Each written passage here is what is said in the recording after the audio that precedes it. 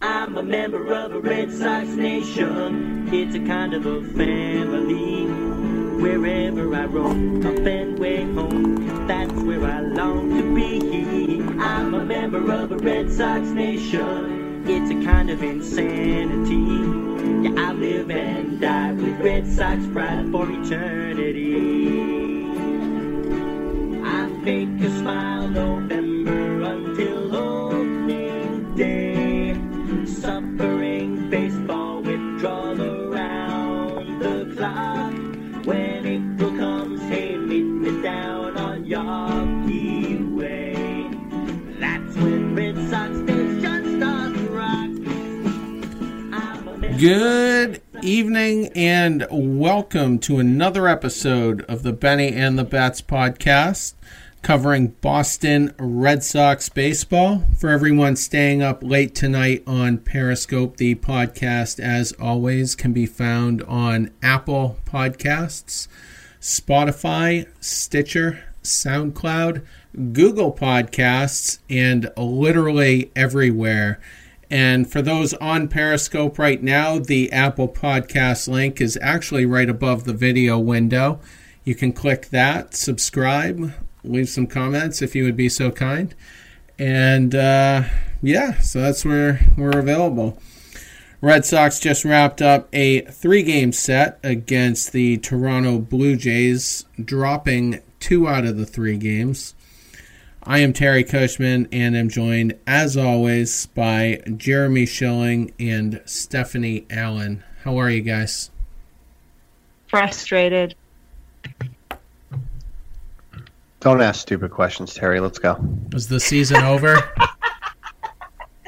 I'm done thinking that it's going to be anything but a big letdown. Yeah. I mean, this, and the thing that pisses me off is like, dude, I'm like a high schooler again, and the girl like bats her eyes at me, and I just start running across the gymnasium to give her a hug. The minute Christian Vasquez said what he said, which was, it's starting to feel like last year. I went to bed like could not wait for Saturday's game.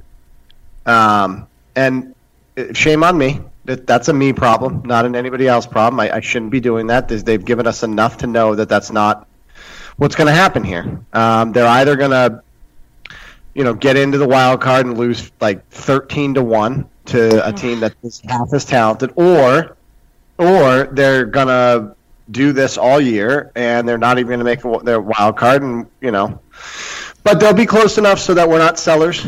So we just stick in purgatory of mediocrity and don't make any moves and don't improve for next year because we think we can still compete this year. So it's great. Really looking forward to the next 100 games. It's going to fucking suck. Yeah. Yeah, I was just thinking of the irony of last Sunday when we were talking about going to see the Twins, and we were all wondering how we do, and we went in there and took 2 out of 3, much to all of our surprise. And the thought of playing Toronto was like, whatever, we'll get momentum rolling. And Toronto takes 2 out of 3 from us at Fenway. What the actual fuck? And halfway through game 2, I'm like, oh, this is great. We might get a sweep here. We've got this game won. And I didn't say that out loud or tweet it, so I didn't verbally jinx it. I said it in my head. And then, of course, we no-show today.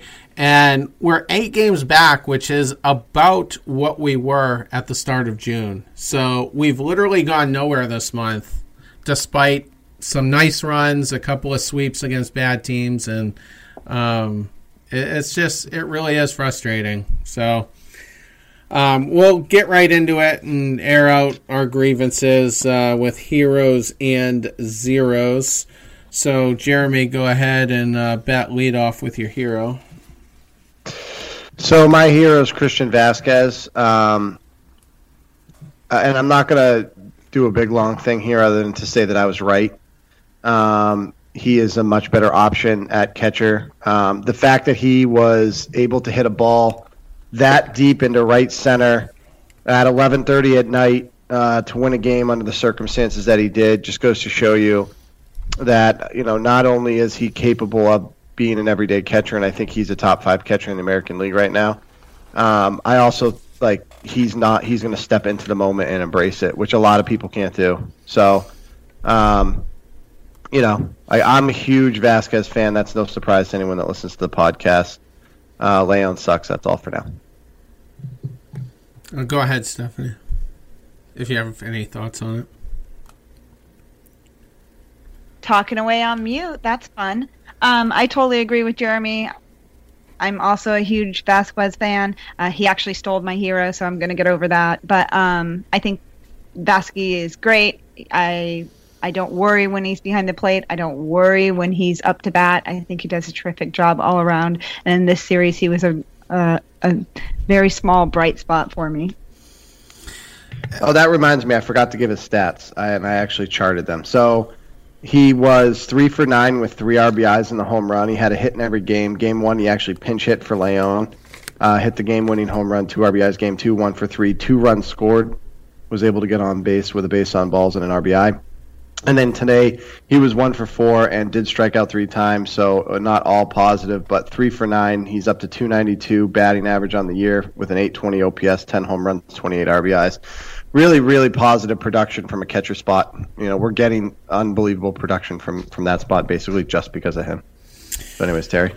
Yeah, I mean, he hit the walk-off in game 1. We maybe and probably likely don't win that game. If he doesn't do that. He had a terrible defensive series, though, in the 7th inning of Game 2 on Saturday when we epically melted down. He failed to block a pitch, which actually just went right through his legs, right in front of him, right through his legs, allowed the third base runner to come in and score.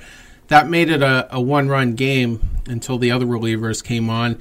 And he did today with what he's always done with Rick Porcello for the most part. And he is Porcello has a 5.17 ERA this season with Vasquez catching him. And there's been some recent starts in there, so we're not going to chalk them all up to April. And, I mean, he hurt us in a couple of different ways. And today was just another classic example of him not being able to figure it out, with the pitcher on the mound. Porcello was shaking him off all day long. There was a point in the 5th or 6th inning where Porcello was so frazzled that Vasquez couldn't get the signs right. He had to step off the mound. He did it with his wrong foot, balked in a run. Balk with a B. And, but maybe Porcello should have quit shaking him off, threw what Vasquez told him to throw, and who knows? Could have been a different day. Hold on. Their chemistry is terrible. Let's take a step back. Did we just blame Christian Vasquez for Porcello not knowing the proper way to exit the rubber? Is that what just took place? Why did Porcello have to exit the rubber, Jeremy? Because Vasquez didn't know what the fuck to call. Terrence, he's a 12-year veteran. Step off the rubber correctly. Right. Are you kidding me? It was in the 5th. You can't put that on Vasquez. I'm just saying he wasn't able. They weren't communicating well. Their chemistry sucks. And Porcello is coming off the best game of his season so far. 7 scoreless innings against the number 1 offense in Major League Baseball. 7 scoreless. Start before that, 6 2/3, only 2 runs given up. He's been fine with Sandy Leon. You can't give me any data from 2016 that says Christian Vasquez can catch Rick Porcello. He won his Cy Young with the other guy. I'll give you the failed block. That was on Barnes. I'm going to get to that guy in a minute, but that non-block was terrible. So totally agree there. And he has been underachieving defensively all year, I would say. Absolutely. It's not just like in a vacuum here in the last week. He's not been as good as he should be. He is capable of being a very good defensive player, and his arm is out of control. As far as the throw he made in the Twin Series to pick off the tying run at third base, or what would have been the winning run. So I'm not disputing that, and I'm not disputing that he can't get on the same page with Porcello. With that said, respectfully, I don't think you can blame anybody but Rick Porcello. After a 12-year veteran, he's been throwing baseballs competitively at a high level for like 22 years since Little League or whatever it's been for him. that there's just no excuse there. Now, with regards to the fact that he can't get on the same page with Vasquez, then I'm glad we didn't sign him, because I just have no use for that level of softness. I just don't. I mean, come on. His location was good. He was good early in the game. And he frankly was good. At 3 runs, you should win a game. And they just didn't hit today. So instead of saying, hey, Rick went, what was it? 6 innings, 3. 6, oh no, he gave up the runs before he left, and then Smith was actually pretty good. So no, it wasn't good enough at the end of the day. And I mean, he balks in a run. That's totally his fault, in my opinion. I mean, he hasn't been good enough. I mean, I just refuse to say that he's Cy Young, Rick Porcello with one catcher and both catchers are, very talented defensively. It's not like I'm in there catching them. The data supports. I have trouble catching baseballs. The data overwhelmingly supports Sandy Leon catching him. 3.20 ERA with Leon, 5.17 with Rick Porcello. And just for the fuck of it, because I had to compare all the data, Chris Sale with Sandy Leon, 254 on the year, 895 with Vasquez. If you want to cop out and say, okay, well, a lot of those April starts were bad. On May 19th, Leon was on paternity leave. Sale had tied his career high in walks with 5, only lasted 5 innings. And, not good. So I'm not going to discredit Sandy Leon. He's an elite game caller. One of the greatest pitchers of our era has said exactly as much. And, I like Vasquez. I thought it was great he hit the walk-off. I thought it was a smart move that Alex Cora took Leon out when Sale came out of the game and put Vasquez in there. I have no problem whatsoever, when that happens. I think Vasquez is a better bat. Is he going to be next year? I don't know. He sucked last year. He was good the year before, sucked the year before that. So, I mean, we're not talking about a perennial top 5 catcher here. We're talking about a guy who's pretty hot, and I don't mind riding the hot hand late in games in a pinch hit scenario. And, if you love Vasquez so much, Brock Holt's on the DL, or probably will be. And, so our depth isn't great. Put him at third. Put him at second. Whatever. He's able to do it. But when Chris Sale and Rick Porcello are out there, Sandy has to be the guy calling the game. And I'm going to take a giant step further here, and I'll fight it. I'll fight it to the death if you want to. We're not a playoff team if Sandy Leon didn't come back. Christian Vasquez isn't going to figure out Chris Sale or Rick Porcello to keep us competitive. Says a lot about Chris Sale and Rick Porcello, in my opinion. But with that said, I will agree with you that I think Leon has to start the Sale Porcello starts. I mean, I'll admit that.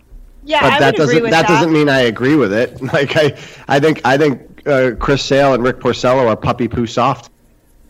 And Chris Sale is the fakest tough guy I've ever seen play professional sports, in my opinion. That's a hot take. But, I'll let it. I'm not even gonna. I have no desire. I mean, Chris Sale. I mean, the guy's a psychopath. Clearly he took freaking. My son's first grade scissors out and cut up a bunch of jerseys because he didn't want him to wear them. I mean, that's not tough. That's psycho. Okay, that's fine.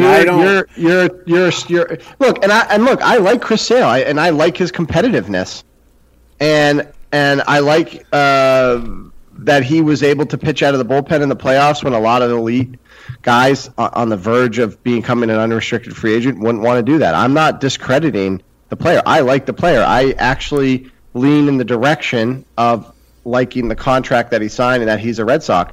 I just think for whatever reason, this thing it bothers me. I'm not going to change. Terry, you're not going to change. I think we've privately admitted that to each other in text messages. So for the listeners, it's not like we're still trying to convince each other. We know we're going to agree to disagree, but that doesn't mean we're not going to talk about it. So it is what it is. But I mean, look, it's puppy poo soft, and Porcello, I also think, is a gamer, and he does so many things well, and I like when he has the ball in his hand.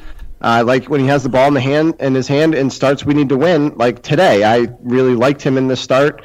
We typically struggle a little bit against Stroman, and obviously that was the case today again. But, they didn't score runs, so we weren't going to win the game either way. It just so happens that Porcello sucked, and I guess some people are going to blame that on the person catching the ball and calling the pitches. And, like I said, we're going to agree to disagree, so I'll just leave it at that. Okay, fair enough.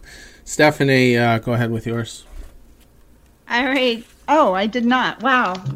We went all there just on Jeremy's hero. My hero is Brock Holt. Hopefully he's not actually injured because I love what he brings to the team. He brings a good spark to the team. He manages to get on base. He manages to create runs and offense when the rest of the team is not. And he's hilarious. So there's that. He was mine last week, and, it's too bad. It's too bad they sent him home on that play, and he didn't blow that stop sign. The third base coach actually sent him that time. And, he probably doesn't pull his hamstring if the third base coach is a little smarter. So when does Fabulous come back? I don't know. He was bad, too. That's one of those spots where it's a lightning rod spot. Wendell, Waveman, Kim used to get a bunch of shit, but I always thought that in the grand scheme of things, he was good at it. It's one of those things like umpires and offensive linemen. You're doing your job. You're good and you're doing your job if we never talk about you. But when you do, it's like because you left a blindside sack to Brady or you blew a call or whatever. And that's just one of those lightning rod spots. Third base coaching staff. Now, I like Brock Holt. I think he is, by personality, a leader. I think he brings people together. I love his bat. He's instant offense when he's healthy. He can hit to all sides of the ballpark. He can play multiple positions. He never bitches. He is, I think, capable of being one of the preeminent quote-unquote utility players. And I'm not talking Alex Cora utility player. I'm talking about, and I'm going to space it on his name because I need him right now for my point. He played for the Rays, and now he's playing for the Cubs. Ben Zobrist. Oh, yes, he's a Ben Zobrist utility player, which means that he plays every day. He just plays in a different spot every day. Like that, like super utility, right? Now, he was going to be my zero, but I thought it was going to be harsh because I'm just sick and tired of the fact that he cannot stay healthy. And I don't know what it is, and I know like the thing with his son and his scratched cornea and all that was kind of like a one-off, but this guy just cannot stay healthy. I'm sorry? That was annoying. I was extremely annoyed by that. No, I'm annoyed today by a lot of things. But he's like top 3 of like the things that are pissing me off today. Like, would you just get fucking healthy and stay that way? What is your problem? Like, this is reaching a level that's like you can't count on him. And I don't care if you are Mookie Betts productive, but if you only play 80 games, you have no use to me. The biggest ability, the most important ability is availability, and he is not available enough. He just isn't. It's so fucking frustrating. And like that, this is going to be an unpopular take, and the Brock stars are going to come out and say, "Oh, he's a family man." I'm a family man. I respect the hell out of Brock Holt as dad and father and all those things, right? But I don't care about that. I care about being available to your team to produce in the role that you were intended to produce. And he's an unrestricted free agent, I think. I'm so curious about his worth because this. And guys, would anybody be shocked if this is his last trip to the DL? I mean, I would put it at less than 50% chance that he has at least one more DL stint in him this year. For what? Could be anything. Sprained toe, cold sore, flu-like symptoms. I mean, I have no idea, but this guy is not available, and it just pisses me off. And I hate to throw he was going to be my zero into your hero, but it just highlights how important he is to the team. Like, if this guy sucks and he's not available, fine, who cares? No one's going to talk about it. But he doesn't suck. He's a really good, productive player. This team needs him desperately, and now he's not available. It just fucking pisses me off. And he does. You're exactly right. And the whole I got so annoyed with his social media presence, and a lot of it's kind of gone away during the season, so I guess I should stop complaining about it. But when his son, who's the darling of Red Sox, Instagrams, scratches his cornea and then takes him out of action, like, that's a big deal. That's a big deal. And it's even more annoying when he's coming off of 3 or 4 years with a minimum of 2 DL stints all that time. And, it was up there with a Clay Buchholz cuddling injury from 2013 that took him out for most of the season because he fell asleep the wrong way with his son in his arms. And we're so thin right now. I guess Devers is going to be back tomorrow, so that's good. But we're going to have Nunez or Hernandez at second now. So Nunez has the better bat, but Hernandez by far the better glove. So pick your poison there. And Hernandez is down to like 214 on the season, and we don't really know what he is. I mean, he never killed it throughout the minors. I mean, he adequately moved up to every level, and that was it. So, taking Brock away is huge. I guess if Moreland or Pearce come back, I think Pearce is the closest of the two. Maybe you can move Chavis back to second where he was pretty solid. But, it's just another instance of this team, not staying healthy and not firing on all cylinders. I do agree, though, that they put him in a spot that was not fair to the player, but those things happen. And so I'm all in. Like, he shouldn't have been running there. Like, that was stupid. No question about it. But you should be able to slide into home plate and not get hurt. And, like, you're a baseball player. That's, like, one of the things you have to do every fucking day. One other thing. I mean, I was just going to raise this question. Are the Red Sox doing something wrong for these hamstring injuries to happen? Like, is their program off, pre-game or during the game? Maybe they need to be hydrating a little more? I just feel like it's actually league-wide right now, but, we've got it twice this week with Devers and Holt, and extremely lucky with Devers, for sure. Didn't condition enough coming into the season. I don't know. I've always thought Brock Holt carries a little more weight than he should for his frame. Like, Pedroia always was an appropriate weight for, like, to me, was never overly bulky or muscly, and he never came in doughy. And Brock Holt, like, he looks like a soda can, and which is fine. Like, I'm the last person that should be criticizing people's physique, but he does. He's a soda. He's like a cereal box, and there's, he's obviously a very good hitter for a cereal box, and he's an average defender, especially at balls hit at him. He's probably a little bit better than average, but at the end of the day, like, he's not a, like, physical specimen by any means. Now, with Devers, it's kind of the same thing. Like, he's still rounding into shape. And I think in 5 years, his body type could be so different. But he's still so young, and he's, developing. He's clearly still developing, which is kind of awesome because, he's really becoming an elite player. And then, by the way, he came in pinch hit and hit an RBI single Saturday night in an at-bat that was very, very nerve-wracking when you consider that if he made that hamstring worse and we lost him for a month, what that could mean. So, big moment for him still. That guy's awesome. But I don't know, Terry, it's a good question. I mean, there's something going on, and hamstrings are always a problem in baseball because there's so much standing around, and there's just not a lot. I mean, people go into the dugout and sit down. They're not stretching. It's not a continuous thing, especially if it's a cold night. You're out there. And then all of a sudden it's been 45 minutes and all of a sudden you have to, run home on a play you didn't think you were going to, or all of a sudden there's a ball in the gap and you got to turn and run and you haven't done it in 45 minutes. So it's just one of those things that's inherent in the game. I don't think the Red Sox are doing it any worse than the rest of the league. Getting into mine, we won't spend much time on this one for sure. I'm just going to go with Andrew Benintendi. He was 5 for 12, impacted the team in several different ways. Scored a couple of runs, drove in a couple of runs, drew a walk, pretty steady throughout the series. And, pretty solid defensively as well.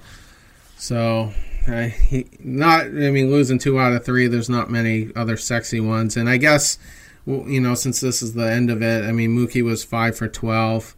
Bradley was 4 for 12. Didn't have too bad of a series, but nothing sexy. Chavis went 3 for 14, lost his streak today. Was up to 11 games, so he went 0 for 4. So that's kind of a bummer, but that had to end sometime. Any thoughts? With Benintendi, yeah. Typically I always have a thought, but Benintendi's one of those guys, I think, where you just pencil him and forget about him, and you just know he's going to be productive. His highs aren't going to be super high, and his lows aren't going to be super low. He's already got 80 hits, 7 home runs, 36 RBIs. Got 8 stolen bases. He's potentially looking at about 180 to 190 hits, probably about 18 home runs, 80 RBIs, probably end up with 20 bags. The only thing I'll say about Benintendi is, as consistent as he is, I think his ceiling is a little bit higher than his production. I really do believe he can be a 300 hitter. His OPS is always good. His on base percentage. He's 360 right now. That's kind of what he's going to be. He's really good. And then OPS, he should be a low to mid 800 OPS guy in my opinion. So, but he's a set him and forget him type of guy, and I have a lot of respect for Benintendi, and I'm glad he's a Red Sox, and I'm glad he's going to be here for a long time. So I have no problem with the player whatsoever. And by the way, his demeanor is as neutral as you can be, and everyone seems to like him regardless. So he fits in the clubhouse. I'm clearly a Benintendi guy. I just think that he is capable of more. Yeah, I thought he would be a 30, 100 guy perennially, and Bogaerts took quite a while to get to where he's at. He wasn't really fully balanced, as a power hitter until last year. And he's a great contact hitter as well, Bogaerts is, and it looks like Benintendi's still kind of trying to find it, and hopefully he does. But, he's been more than adequate, especially for a 2-hole hitter, getting on base at the clip that he does. And as you were reading off his, his stats and how you project him to be, those are very Pedroia-esque stats, really. And, Pedroia... You just ruined him for me. Yeah. Well, Pedroia was 18 to 20 a year. Hey. But you didn't let me finish, and what I was ultimately going to get at though he's the exact opposite as far as his demeanor. He's just a quiet Pedroia, if that makes any sense whatsoever. Is he? Because I've seen Benny get fired up. He will occasionally. Occasionally. He has. Right. He has in the ALCS. He was pretty fucking fired up. Yeah. Here's the thing. By the way, before people go crazy on that comment, I was clearly joking because I don't think Benintendi is going to stage a coup and attack Dennis Eckersley. I think that if Benintendi got an improper slide while he was covering a bag, which I don't see happening because he's an outfielder, but let's say he's in a rundown situation, someone slides high and hits him in the knee, I don't think he's going to take the other team's side when your team defends you. And I ultimately think that the production from Pedroia, as long as it was fine, and I thought Pedroia was a good player and for a very long time, and he'll probably be inducted into the Red Sox Hall of Fame, although I don't necessarily think he played long enough and had enough production to be so. And I think Benintendi will be a potentially similar player. I think he could be here until his mid-30s because he hasn't popped. His contract situation shouldn't pop as well. He turns 25 in 2 weeks. The other thing that people forget about is people think he's, this is, I think, his 3rd year in the league, and people think he's younger than he is, but he played, I think, 3 or 4 years at the University of Arkansas, so he's not. He came in, he played 1 year in the minors, and then he was here. So he'll be 25 in 2 weeks. In the next year or two, we're going to find out what his ceiling is. The thing with Bogaerts is he was an international signee, if I recall correctly, and he was up real early, and his body was not put through like the Benintendi was in a 4-year college strength and conditioning program. That's not what Bogaerts was. So I do get the comparison, especially because there are slighter frames, especially at this age. But Xander continues to get better, by the way. So But I like the player. I think he's going to be a really good player. I think he could be here for a long time. And this is entering into a long segment when Terry said it wouldn't. So Terry lied. Let's just take it a step further, because all we're going to do is bitch after this. With Mookie, we're assuming he's not going to be back. We don't know if he could potentially be traded this summer, this offseason, maybe next July 31st. But one way or the other, we collectively agree that he probably won't be back. So that should free up some money to possibly give Devers or Benintendi, a contract similar to what Bregman just signed.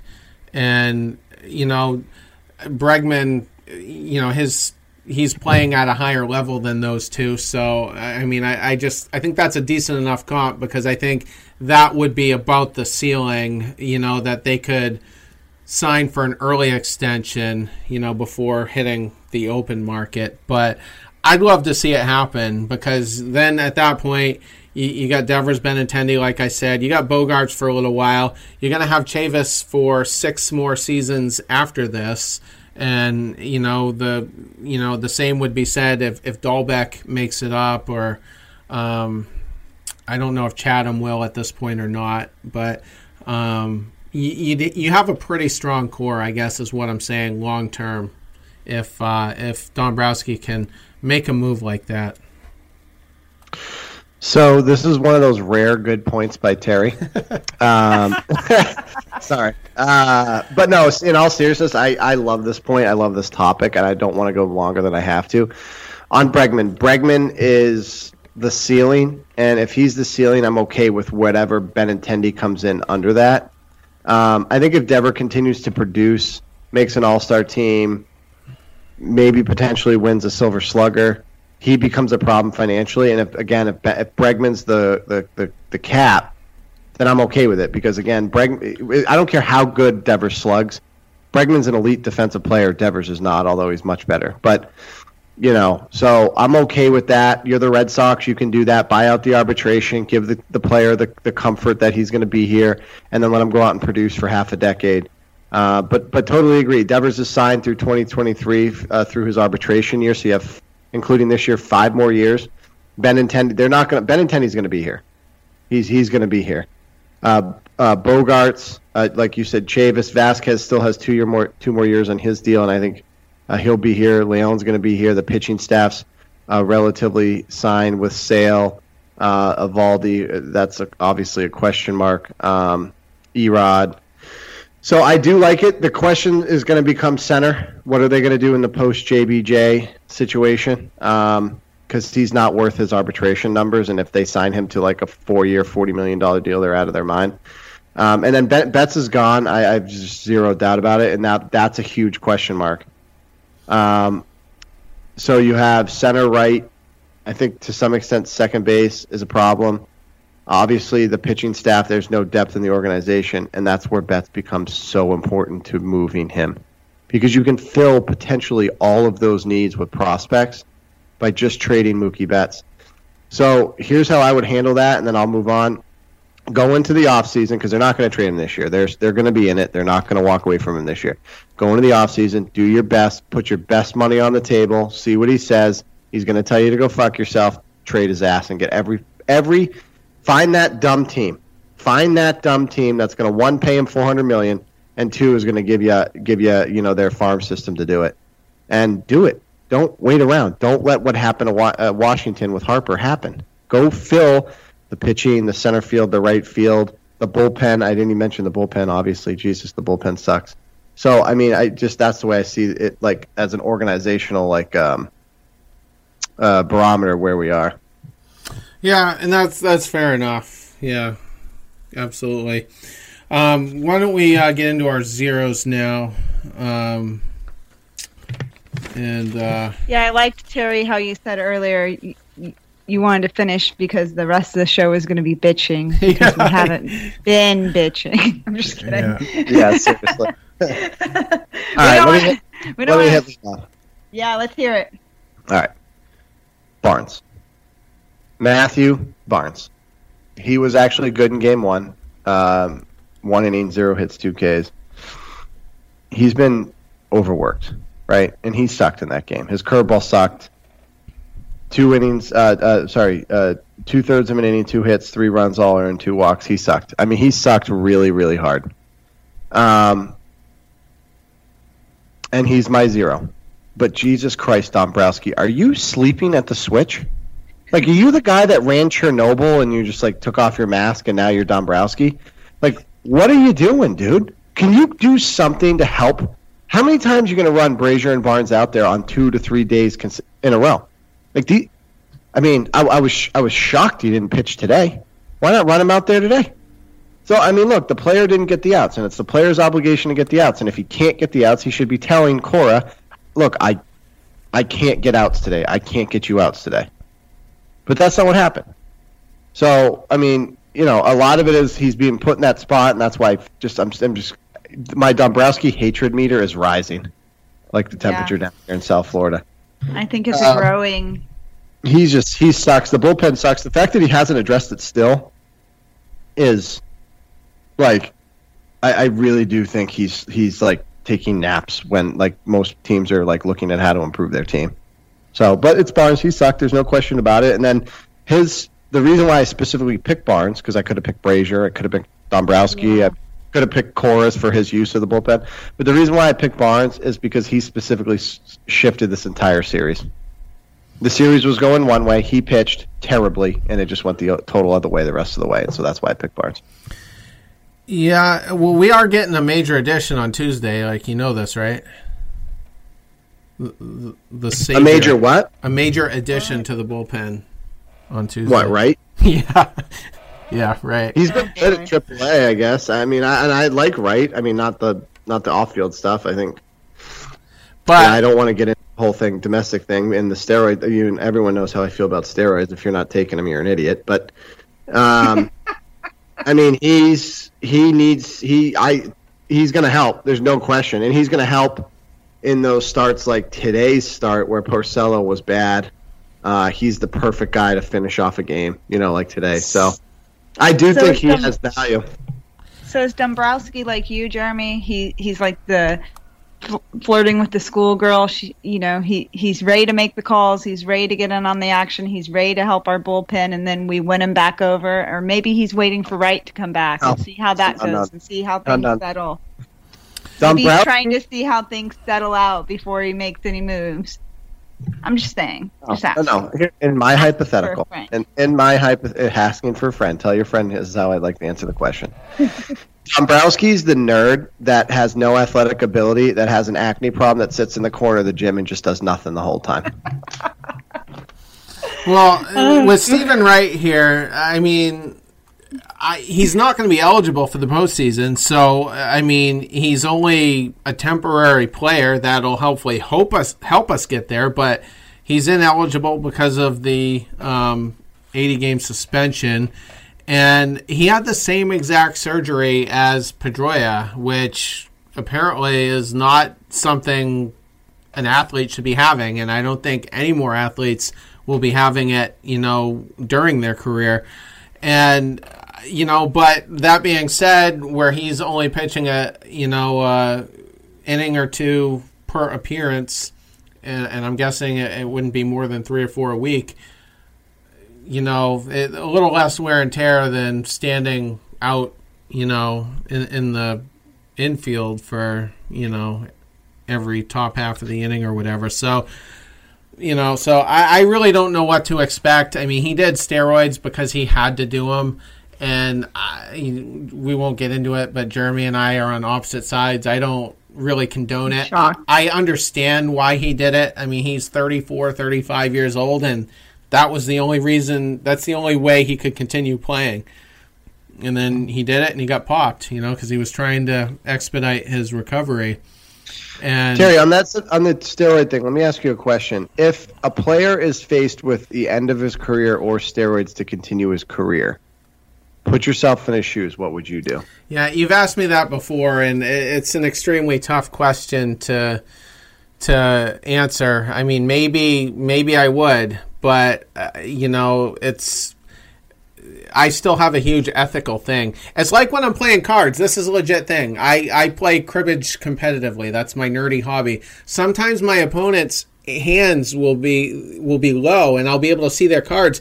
Instantly, I look away because I'm like, I don't want to get caught looking, and I have a guilty conscience. So, I mean, if I was a player that did steroids, it would probably be doing a number on my conscience. And that's just me. I'm not everyone. Maybe I'm in the bottom 5%. I don't know. But I don't condone it. It was HGH, so that's the lesser of the two evils. You know, A-Rod was taking anabolic steroids, and I have a much bigger problem with that. And they're juicing baseballs now, so who the fuck needs steroids anyway? You know, those kind of steroids. But yeah, I mean, so that's how I feel about that. With Wright, and I just totally disagree with you. And if anyone's sitting there saying I wouldn't take steroids to make $1.375 million, which is his base salary, I really don't think you're being honest with yourself. I would have taken them if I could have gotten over the hump. 100%. I find myself to be an ethical person, but I don't know that steroids. I mean that broadens the question, and that's not what tonight's going to be about. So I'll just move on from that. Now, with regards to his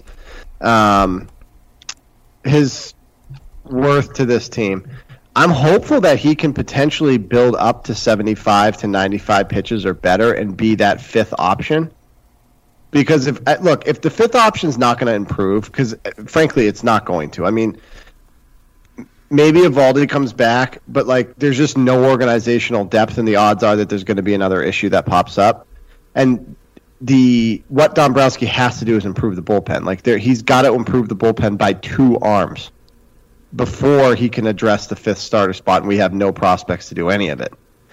So if Wright can step in and be that fifth guy through the balance of the season, and then go off into his continued suspension, it doesn't matter, because at that point you're a 3 to 4 starter in the postseason anyways. Thank you for getting us here, and we'll see in a couple months for 2020. But I don't have a problem with that. I think this guy has worth. When that thing's moving, he can be as good as Tim Wakefield was. And he's a little bit more dynamic than Tim Wakefield because he can throw it in the mid-80s. And his fastball that can be super sneaky. His fastball can be 86, 87, which, so if he could just stay healthy, which again is a big problem, a lot like Holt, and he can solidify either a depth spot in the bullpen or even work into that fifth spot, I think he has a lot of value to this team to try to get to the postseason. So I'm glad he's back. I don't have any issue with the steroids whatsoever, and I'll just say it outright. If I was him, I would have done it 100%. I don't think that's the way he's going to be slotted, though. I mean, I agree, with you for wanting it, but I just don't think his leg's going to hold up, and I really think they believe Eovaldi is going to be the fifth starter. As much as I'd love to see him in the bullpen. And I think you're right, both ways. Yeah, but. He's better than Smith. He's better than Velasquez. And I don't want to go through the whole who's he better than the current bullpen, but look, when that thing's moving, and here's the great thing about the knuckleball, the bullpen coach can call in and be like, it's not doing it tonight, and Wakefield was famously bad in wet conditions or overly humid conditions. So, it's one of those situations where if he doesn't have it, you just don't use him, especially if he's in the bullpen. So, I think like I said, I'm glad that he'll be back. I think he's going to create opportunities for Cora to use him, both in high leverage situations and in just eating innings. So, but Terry, your last point's the big point. Is this going to be 3 outings and then he's out with a knee injury and just totally useless? That's a real possibility. It's a huge wild card. Let me just, because Barnes was the call out, I just want to make one brief point on him before we move on. 0.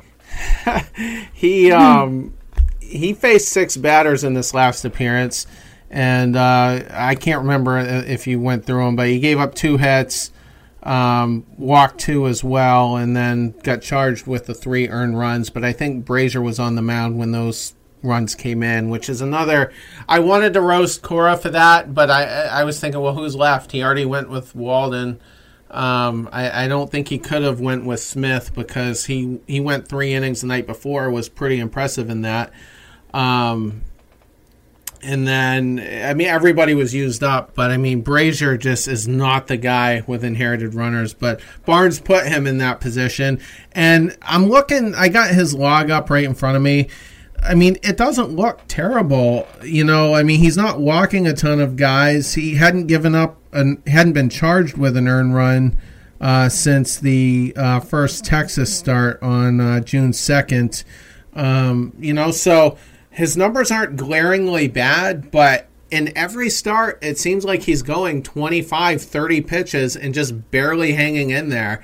And in the first game of this series, he had basically a 1-2-3 inning and was getting guys out on his fastball. So I was like, all right, you know, maybe more fastball, less curveball at this point. But then, you know, the game in question, he was terrible. So I don't know how sustainable he's going to be, especially laboring that hard, you know, in almost every outing, it seems like.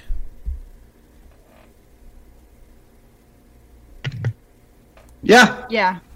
I mean, if you have eyes, it's tough to disagree with that, I would say. Right. And trust me, I would love to disagree with you, Terry, but I don't think I can do it here. I love Barnes, so I hope he figures it out, you know, but who knows? I mean, he's a roller coaster every year. It's overused. It's overused. Anytime you have a bigger body, like like people are surprised to know that the average like good golfer is like 5'8" to 5'10". You know, like bowlers, the repetitive delivery sports. When you're smaller, there's just less that can go wrong. And Barnes is a big, kind of gangly, goofy-looking dude. And there are innings where I'm watching him, and as a major league player, it sometimes each wind-up and delivery looks a little bit different, and you just shouldn't be saying that. And so I don't know if he has a real hard time repeating his delivery. Randy Johnson, fought it a lot. He was huge and gangly. He overcame it because his stuff was like, plus in every single capacity.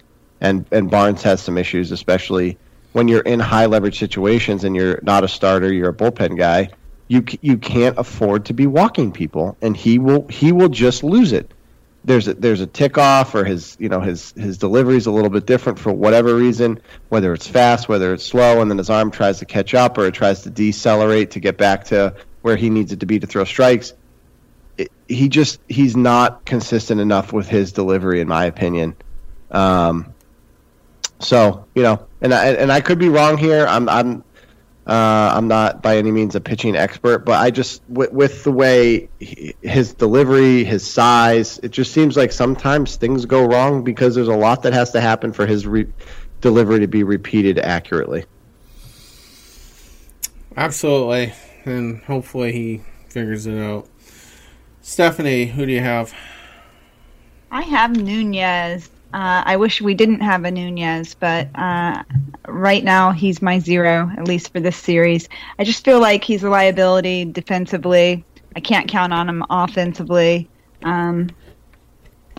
And I know that we have, we're battling a little bit of a depth issue right now, but he's my 0. Terrence? Hard to argue. He's... Whether it's base running, fielding, he makes me nervous. I'm constantly nervous when he's in a game. And if there's something he can mess up, I'm going to assume that he's going to. I don't have that feeling of like, when JBJ's in center field, he's got it. Mookie's got it. I never think Nunez has it. There's never a time when I'm like, that's coming his way. Easy out. No way. I don't want to totally bash the player because I don't think he's like a terrible player, and he definitely won't be back next year. He's on an expiring contract, and he was re-signed because of the issues with Pedroia, but I just think they're now resided to the fact that they got to find a long-term situation, so he's gone. No one, and I mean no one, can roll over on a slider off the plate on a ground ball to short like Nunez. I mean, this guy should write a book on how to do it. He has no plate discipline. He gets himself out all the time on pitches that are not in the strike zone. He does have upside. I think he's got really good hands, which is one of the reasons why he's so willing to go outside the strike zone. But he's not Nomar. He's not Vlad Guerrero. He's not good at it. He doesn't hit for a high average. He just frankly doesn't slug enough. And then he's a defensive player that's not good at balls at him, which is like the worst thing you could say about a defensive player. And then his range, he doesn't have the ability to go out and make plays that are outside of his comfort zone. So I mean, look, he's going to be a major league player in a different organization for another 3 to 4 or 5 years, but it's not going to be here, and I'm okay with it. So, Agreed. I mean, he's so deficient in so many ways. Yeah. Yeah, I mean... And, we got him from the Giants, and out here, everybody's like, oh, you got Nunez, you're so lucky, killer third baseman, oh, Nunez. I've yet to see it. I'm like, yeah, thanks, guys. You can have a Pomerantz. Well, look, he hit the home run. Yes. In the playoffs, and that was a big catalyst. And when he was traded, he was our best offensive player for that season until he hurt his knee. And then he played in a series he shouldn't have played. In his first at bat, he literally crippled down the first baseline, couldn't make it more than 20 feet, and had to be taken out. And we eventually lost that series to the Angels, I believe. So look, I don't want to be overly negative. The player has been good at times. He is feast or famine. He's either raking or he's not. And I think he can be pitched around in circumstances where he could produce a run because he just doesn't swing at pitches inside the strike zone. Or I'm sorry, he swings at pitches outside the strike zone. So he's a super important home run in the playoffs last year. Basically carried us to the playoffs 3 years ago. But he just does a lot of things poorly, and this team, and he doesn't fit the way he did 3 years ago. The team has evolved, the roster has evolved, and he's not an answer anymore, in my opinion. Agreed. Yeah, I mean, Terry, well said. He every now and then he'll come up with a huge hit to kind of, He's flirting with this again. Yeah, exactly. Batting his eye last year. And when, just to say my piece, when he arrived here in 2017, we all wanted Mike Moustakas at third base. Like, he was the sexy third baseman, and we got stuck with Nunez because we didn't want to. We had to get under the luxury tax by the end of the year to reset the penalties. So Nunez was affordable. That's who we had. And I remember him coming off the field, because I heard he was on Hug Watch or whatever. And so I was watching the Giants game, and sure enough, he comes off the field. And I didn't know that it would be the Red Sox, but it ended up being him. And he was a spark plug for a few months till he went down with a knee injury, literally right before the playoffs. And he was hitting like 320-something that year, had a similar year the year before, but he just hasn't been that guy. And as Jeremy said, he's on an expiring contract. This year was actually a player's option.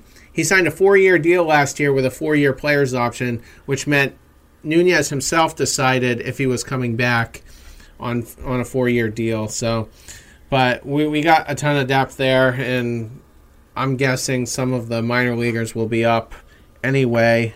And he's gone, and as Jeremy mentioned earlier, Holt is also on an expiring deal. I do kind of expect him to be back, but who knows? My zero is not a ton to pick from really, but I'm going with JD Martinez. He was 3 for 13. 2 of those 3 hits came in that first game. He was 1 for 4 yesterday, 0 for 4 today. Just doesn't look like himself, and I'm just starting to wonder when we're going to see it, if we're going to see it. And yeah, he's really been struggling offensively for a while now, and it's disheartening, and it's scary. Him and Mookie, we need them to catch fire, and I also see JD and Mookie as leaders on the team, and so they kind of set the tone, and right now they're both well, JD especially, is definitely struggling. And what was that game? Was it where he had like 7 strikeouts? Like, unbelievable. Like, the first time in his career. It wasn't in this series. It was in the Twins, right? The previous series, yeah. It was. I think it was five strikeouts, but yeah. Crazy. Yeah. Not a good night. He's hurt. I'm convinced of it. I'm just convinced of it. He's hurt. His approach is too disciplined. He's too selective. He attacks pitches in the middle part of this plate. He's not, like, right now, he's afraid to swing at pitches inside. When he does, he inside outs the ball. He's hurt, and I don't know what it is. Maybe it's a bruise on the bone that sits on the back of the bat. Like, he got jammed a week ago, and that the thing's just bruised, and I've been there, and that sucks. And if that's happening, then that could result in a week or two slump, or it's a wrist, or it's an oblique, or it's something. But he's hurt. He just is. He's too good. He's too analytical. He's too smart. His pitch selection is elite. The way he attacks pitches and understands what they're going to do. His preparation, understanding what the pitchers are going to try to do to get him out. He's just too good at all that other stuff to then say this is the result. So I'm choosing to accurately point out to everyone that he's hurt. I mean, Terry? Yeah, you could be right. I mean, I don't want to say one way or the other, but I mean, it makes a lot of sense. So, now, can I just say one more thing? Sure. If he underachieves here for a little while, and it results in him staying in Boston, and then he reverts back, like, I couldn't be happier. Because he needs to be here for us to be relevant in the next 5 years. We're going to lose Betts. He's gone. Like, everyone that thinks that, just out of their mind. That Betts is going to come back. But JD could and should be here, even if it's a moderate uptick in salary to buy out the opt-out years. Like, I think he should be here, and if it's going to cost us just a little bit less because of this, whatever he's going through now, like, okay, fine. Now, we got to start winning games, so it can't go on forever, but, and that's just like my perfect little, like, world where he struggles for a couple weeks, and they find a way to maybe make it work even on the London trip or the All-Star break, and figure out the contract, and then maybe with the days off, they've got a really wonky schedule here for the next 15 days. He'll get healthy and he'll be back, and he'll come out of the All-Star break raking. So, hopefully, I mean, it's painful to have production like what he's given you in the middle of the order, where he's only really coming through for you every third or fourth game. So hopefully we get that figured out. Especially when Mookie's hitting 264, Devers is out with a hamstring, and you just lost Holt. Right. So it's and there's no Chavis has been okay, but with no Moreland, no Pearce, and when they've been in there, their production hasn't been great. I mean, it's unfortunate because you have to blame JD, but it's just at the end of the day, it's a systematic issue, But you're right. I mean, 100%. Like, when these guys are down, you got to look at your middle of your lineup, and you got to say, now you got to produce until we can lengthen the lineup by getting our guys back healthy. So. Yeah, and just kind of a couple of general things before we get into the Chicago series. With Moreland and Pearce, I was just thinking, and this was before Holt got hurt, and maybe even a night or two before Devers got hurt. I was just thinking, Devers has been great, at third, Bogey at short. I like Brock Holt, in the lineup at second a lot of days, and I don't want anybody but Chavis at first. So I'm like, if there's two guys I couldn't really give a fuck about, it's Moreland and Pearce at this point. And, I mean, who do you take time away from, really? I'm not saying they're not important. I mean, Moreland had some huge moments in the playoffs, and Pearce was the World Series MVP, but, I mean, I just don't know whose hands I want to take the bats out of at this point. So, for me, this is an easy answer. Steph, do you want to take first crack at it? No, go ahead. It's all good. All right. To me, look, Moreland's that's not how you say it. He won a Gold Glove playing first base, and he is a plus defender, and so I think he's clearly the option when coupling the fact that he's a left-handed bat. Chavis is a right-handed hitter, hits for power, slugs. That's what his MO is. He's been, by the way, way better defensively than I thought he was going to be. He's basically a younger, better, higher upside Pearce, who's eventually going to not be a first baseman and play every day somewhere else. So it just, to me, like, whatever Pearce is, which is a pinch hit, average to slightly above average defensive player against left-handed pitching, like that can be Chavis now, and so it just makes Pearce so expendable. But Moreland does the things that Chavis doesn't do. One, he's a plus defender, so I'm all in on going and getting a big hit and then coming out in the seventh inning with the lead, so that Moreland goes in, plays defensively, and gives you that upgrade there in late game situations. Scooping a ball with 2 outs in the ninth to win a game, where Chavis has been really bad at that. He's made bad decisions too. He made some bad decisions in the series. There are times when you hold the bag and try to scoop it, and then there are times when you become a backstop and stop it. And he hasn't played enough to make the right decision. So I did miss Moreland in a couple of those situations. So for me, especially if Holt's back, he's at second. Marco is your utility guy. Devers, Xander, all, that's what it should be. And then you go Chavis, maybe even as your starter, with Moreland as, the platoon left-handed option for first base. That's how I have it. Yeah, I would agree with that. The people who are coming back, I'm less than thrilled with, right? Like Pearce, I don't see us having a big need for if we get, if everyone's healthy, and that's a big if. If you've got Brock Holt back, you've got Devers back, then you do create, a log jam? I love that term. A log jam of infielders. So I think Moreland's the better bet there. He is a left-handed batter. He is great defensively. I'm repeating everything Jeremy said. So that's that. I got some different stuff though, and I don't have strong feelings one way or the other. Yeah. I think one of them probably won't be here, by the end of July. But with Pearce, it seems like his slumps are less painful than Moreland's.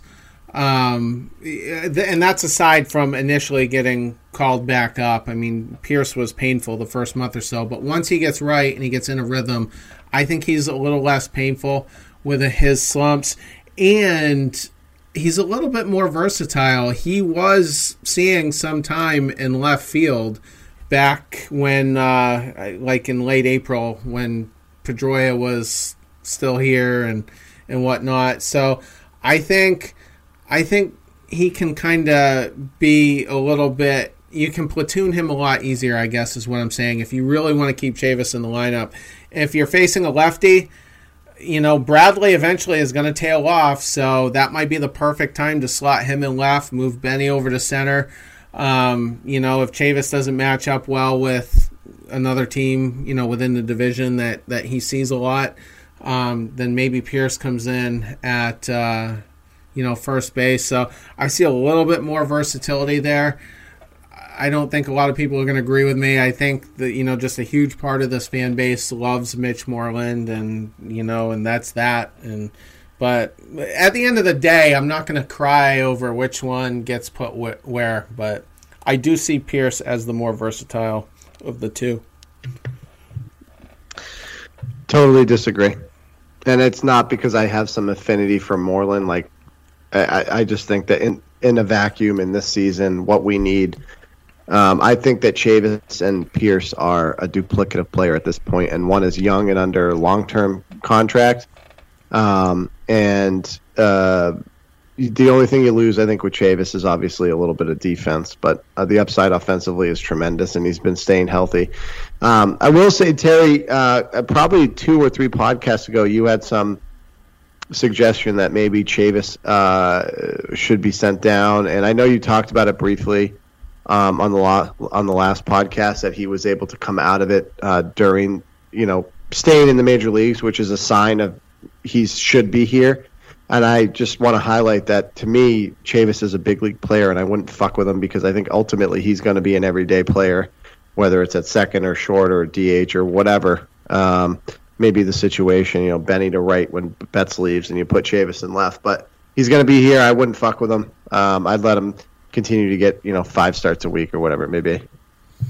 Yeah, and just to go over Pearce's numbers from last season, 279, 394, 507, smaller sample size than Moreland, but I just see him, getting into a better rhythm. And, even though he's a couple of years older than Moreland, I just kind of trust his health, a little bit more as well.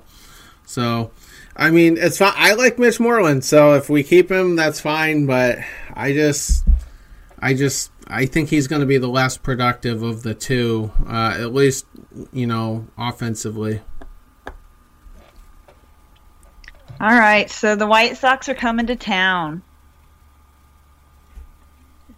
They are. That's normally I would say this is a shitty program and we should just kick the shit out of them. But we just lost to the Blue Jays and they suck. So I mean, let's break it down. Who wants to hit us with the probables for Game 1?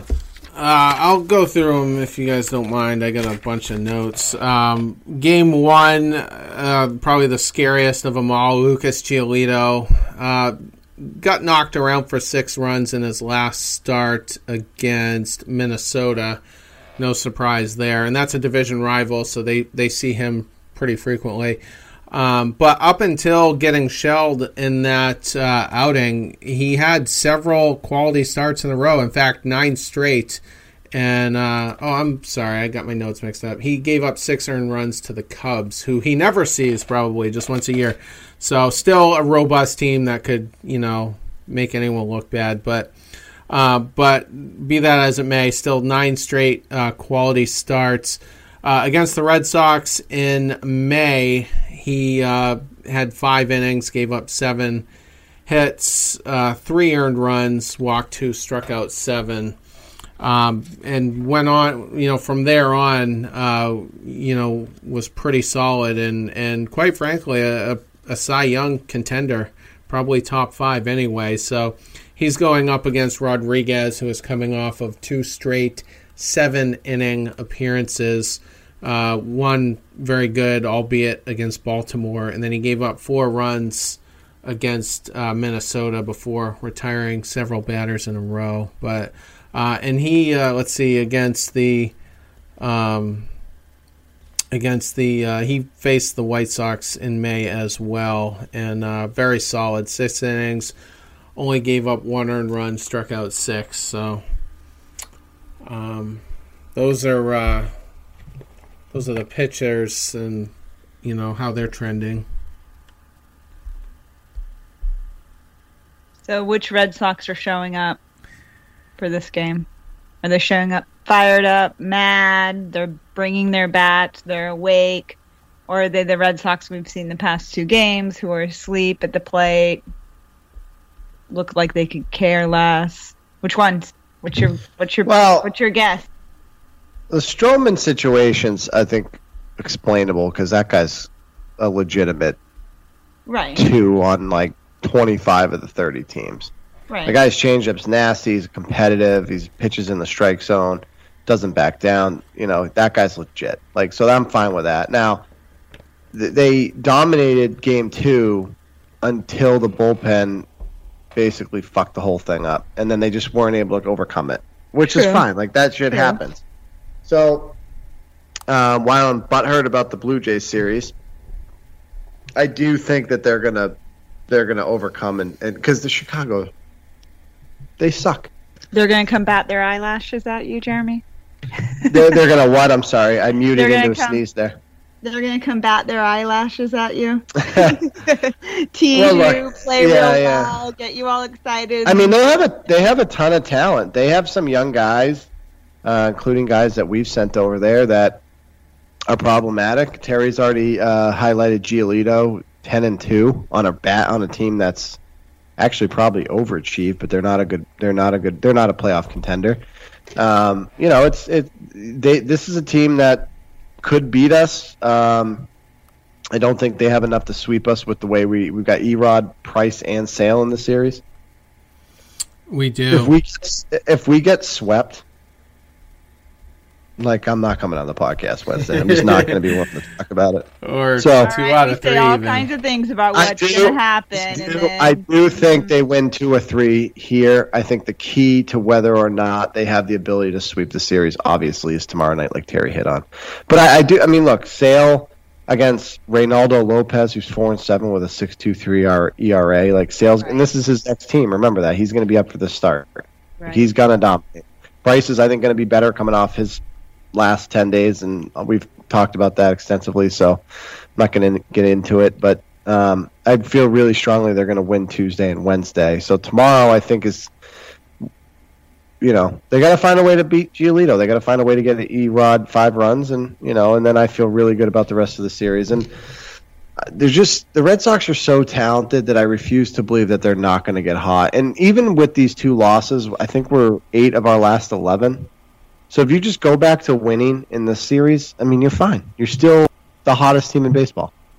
So, isn't that kind of anomaly this year, though, that we're under 500 at home, that we're playing some of our worst baseball at Fenway? Yeah, and it's so fucking frustrating because normally that's one of the things we lean on, and they're not doing it this year. It's a good point, and I would love to hear an explanation that makes sense.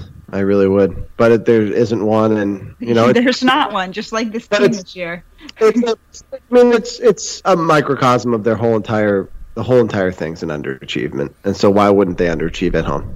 Right? Why wouldn't their best player, their biggest superstar, Mookie, underachieve?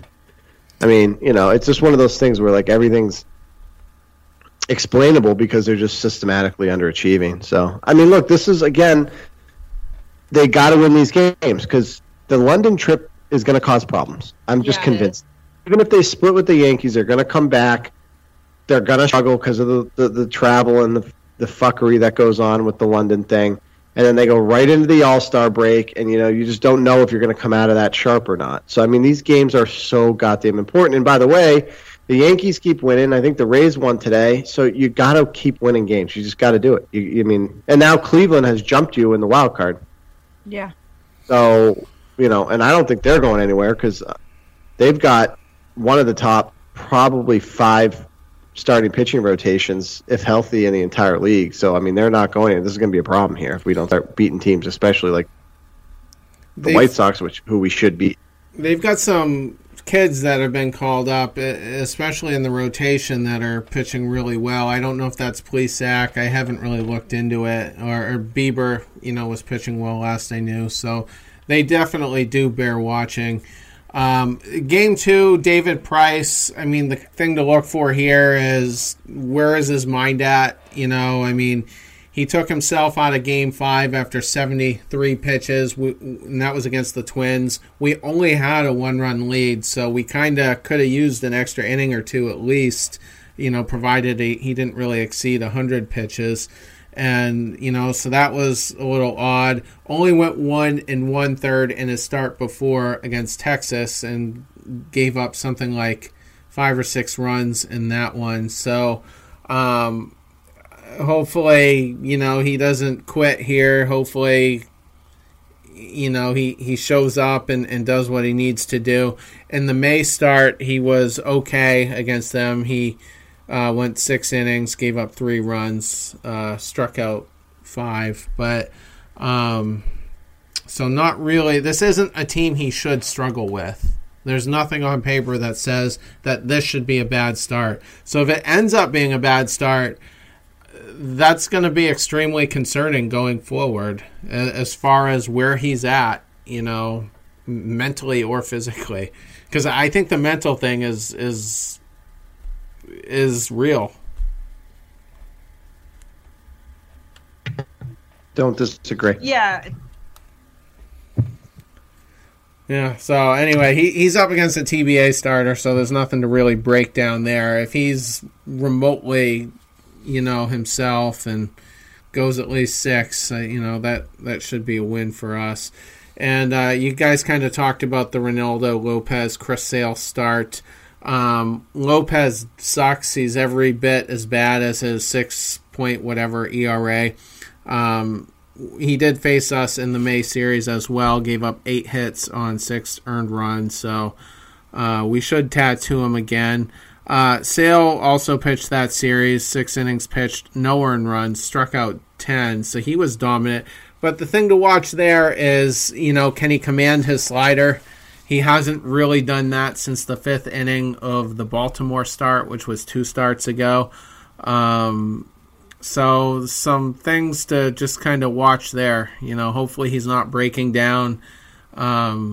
He looks a lot like he looked in his 3rd or 4th start when he was kind of starting to figure it out. He's just in a semi-funk. So hopefully he just goes his normal 6 or 7 with, 8 to 10 strikeouts. Yeah, I'd be happy to see us take 2 out of 3 in the series. I wouldn't be happy. That has to happen. It has to be 2 or 3 wins in the series. So you can't, and especially after you underwhelm in the Blue Jays series, you just can't fuck around with this team. Come on. Totally agree, but I don't want to be delusional with my expectations these days. No, I think I don't want to be disappointed. 2 out of 3 is too late. Is extremely, that should happen. Like, that's what the matchups indicate. Right. And the pitching outside of game 1 with Giolito is extremely favorable. Some bats to look out for, though. Yoan Moncada is finally having that breakout season. Tim Anderson has been one of their steady producers. Jose Abreu is the 3,100 guy that he is every year. Eloy Jimenez, their stud prospect that they got. Actually, I don't know where they got him. I was thinking of Tatis, which was the deal with can't even remember the pitcher. I can't remember anyone at this point, but still a pretty solid lineup. McCann can absolutely mash, if you hang one. So they're 2 games under 500, and I don't think they're going to make a run at that second wild card, but every year one team in the second half just goes crazy. And last year it was Oakland, and they won 97. So I don't know if this is a team that can do that, but it's a team that can be a pain in the ass in a lot of different ways. So, hopefully we do our jobs. And then we got the 2-game set in London, so... if you guys have nothing else, I'd like to just mention one thing. The hot story right now, and we don't have to spend hardly any time on this, but Mickey Callaway today had a blow up, and he's the manager of the Mets, who's been a little embattled. Second season, very talented roster. Team is underperforming big time. They fired their pitching coach earlier in the week, and they thought after they got swept by the lowly Marlins about a month ago that he was like literally hour to hour on when he could be fired, but they ended up keeping him. He got into a blow-up today with a Mets beat writer in Chicago, so they were playing the Cubs in the visitors' clubhouse, and wasn't a good day, was leaving, and beat writer Tim Healy told him, see you tomorrow, Mickey.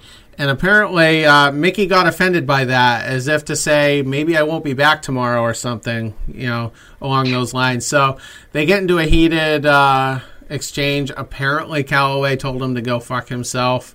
No, he called him a motherfucker. That's what the thing says, but there's a lot of speculation on what actually was said other than the fact it was heated. Then it gets a little worse.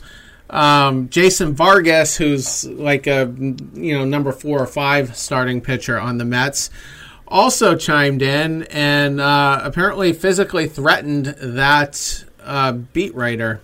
and charged at him, right? Didn't he? Yes, one of them they charged at him. They had to be separated. To be held back. Absolutely, they had to be separated. So this article is on the New York Daily News, which tends to be the more sensational New York publication. If you know, their details tend to be a little dirtier than anyone else's. So that's a good place to go for New York baseball and probably football and all other sports as well. So that's just kind of interesting. And Jeremy, do you want to weigh in on that? And I got one super quick. Yeah, just quickly. Every time I think, like, this season sucks, we're underwhelming, we just can't get over the hump, Dombrowski's not making the right moves, I say to myself, but we're not the Mets. They have the most talent on their roster, just underachieve year after year. There's three terrible organizations in Major League Baseball: the Marlins, the Angels, and the Mets. It just absolutely terrible. The Nationals might make a case for that group as well, but it's just a giant clusterfuck. I would. Did you say the Orioles?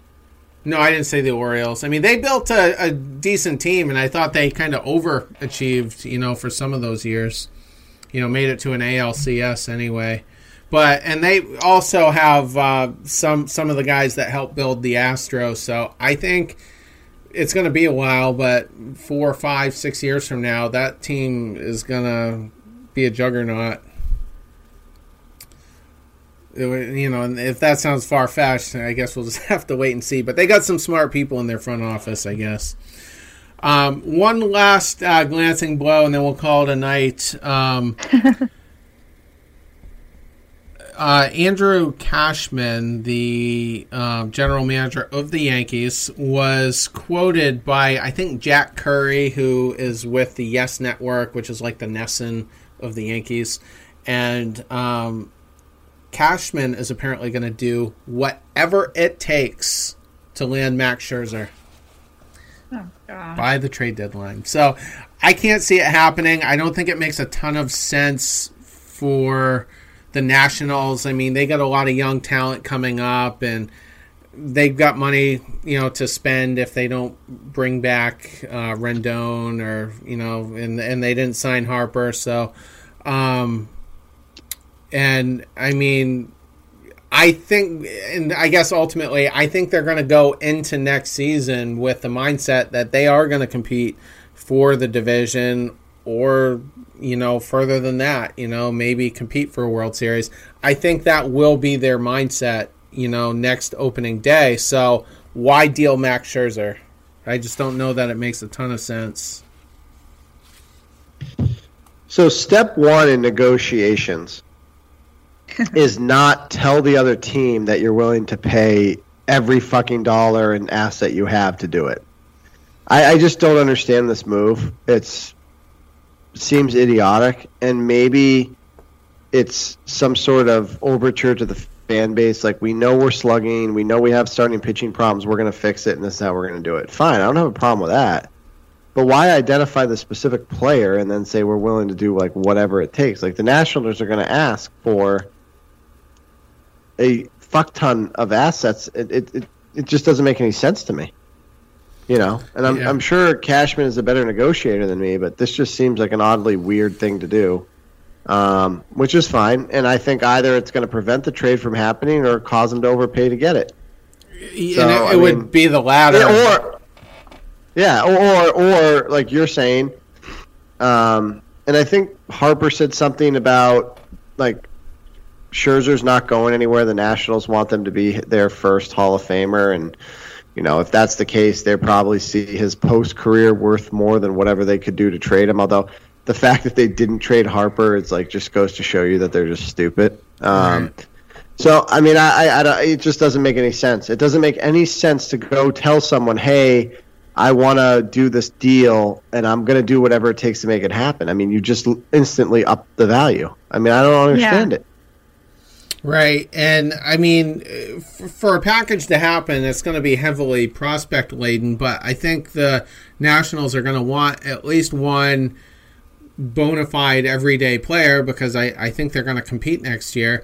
And that, I think the major league player would have to be either Gleyber Torres or Luke Voigt, because they've got so much control left, and then whichever one it ends up being, if they're not going to keep Rendon, if they're going to let him go to free agency, then I think Torres is the likely guy that they're going to target, and then, at least a couple of stud prospects with one or two mid-level guys, at the back end of the package. And for the Yankees standpoint, they do need a Max Scherzer. Like, that's what they need. They are not going to win the World Series without that type of guy anchoring their rotation. And they don't know if Severino is going to come back this year and not need shoulder surgery, and B, what's he going to be when he does come back. He doesn't have a sparkling October resume, so I'm not sure he's the guy, and none of their current rotation is. I mean, Tanaka has okay postseason numbers, but you never know, and Paxton never really pitches that deep. I don't think he even has a postseason start. So they definitely need a Max Scherzer type guy, and I don't think there's another one on the market. They can get Bumgarner and he'll be serviceable, but I don't think the Yankees are going to be able to address that adequately.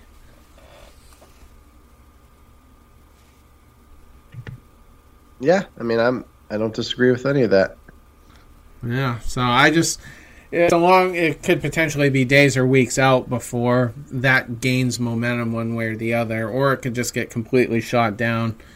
But it'll be interesting to see how that one plays out, though. Yeah, I don't want to see it. It's, yeah. Well, if they get him, we're fucked. I mean, in the short term, we're fucked. They may help us in the long term because they may shorten their window if they dump a bunch of prospects into Max Scherzer, but we're under it as it is. They fix their biggest problem. We're in the creek and we don't have a paddle. Terry took it from me right before I shoved off from the shore. Okay. Well, all right, I guess that's enough. I think we went longer than normal, but I had to get those couple of things in case anything develops. But all right, so Jeremy, I'll see you Wednesday night, and all we have is a 2-game Yankees series to preview on that one. And then I'll catch you guys after London. Yeah, you'll get to talk about that series with us. Yes. As happy or tragic as it was. And Rodriguez and Porcello are the two guys going in that series. That was announced a couple days ago, but not terrible. I think we got a chance to win with both. So, all right. We'll preview that on Wednesday. Good night, everybody. Good night. Have a good night.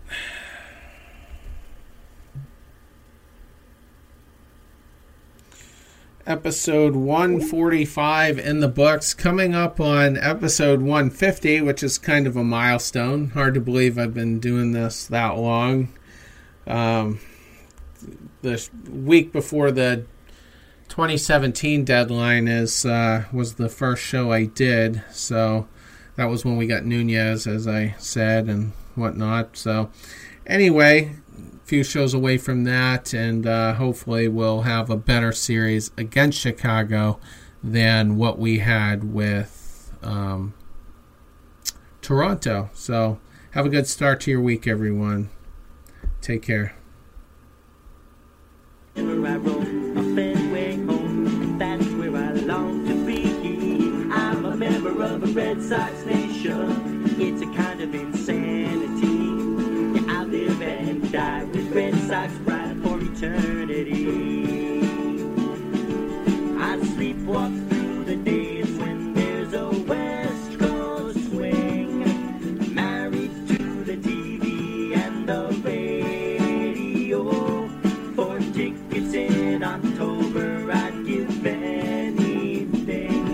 Still paying Red Sox debts from long ago. I'm a member of the Red Sox nation.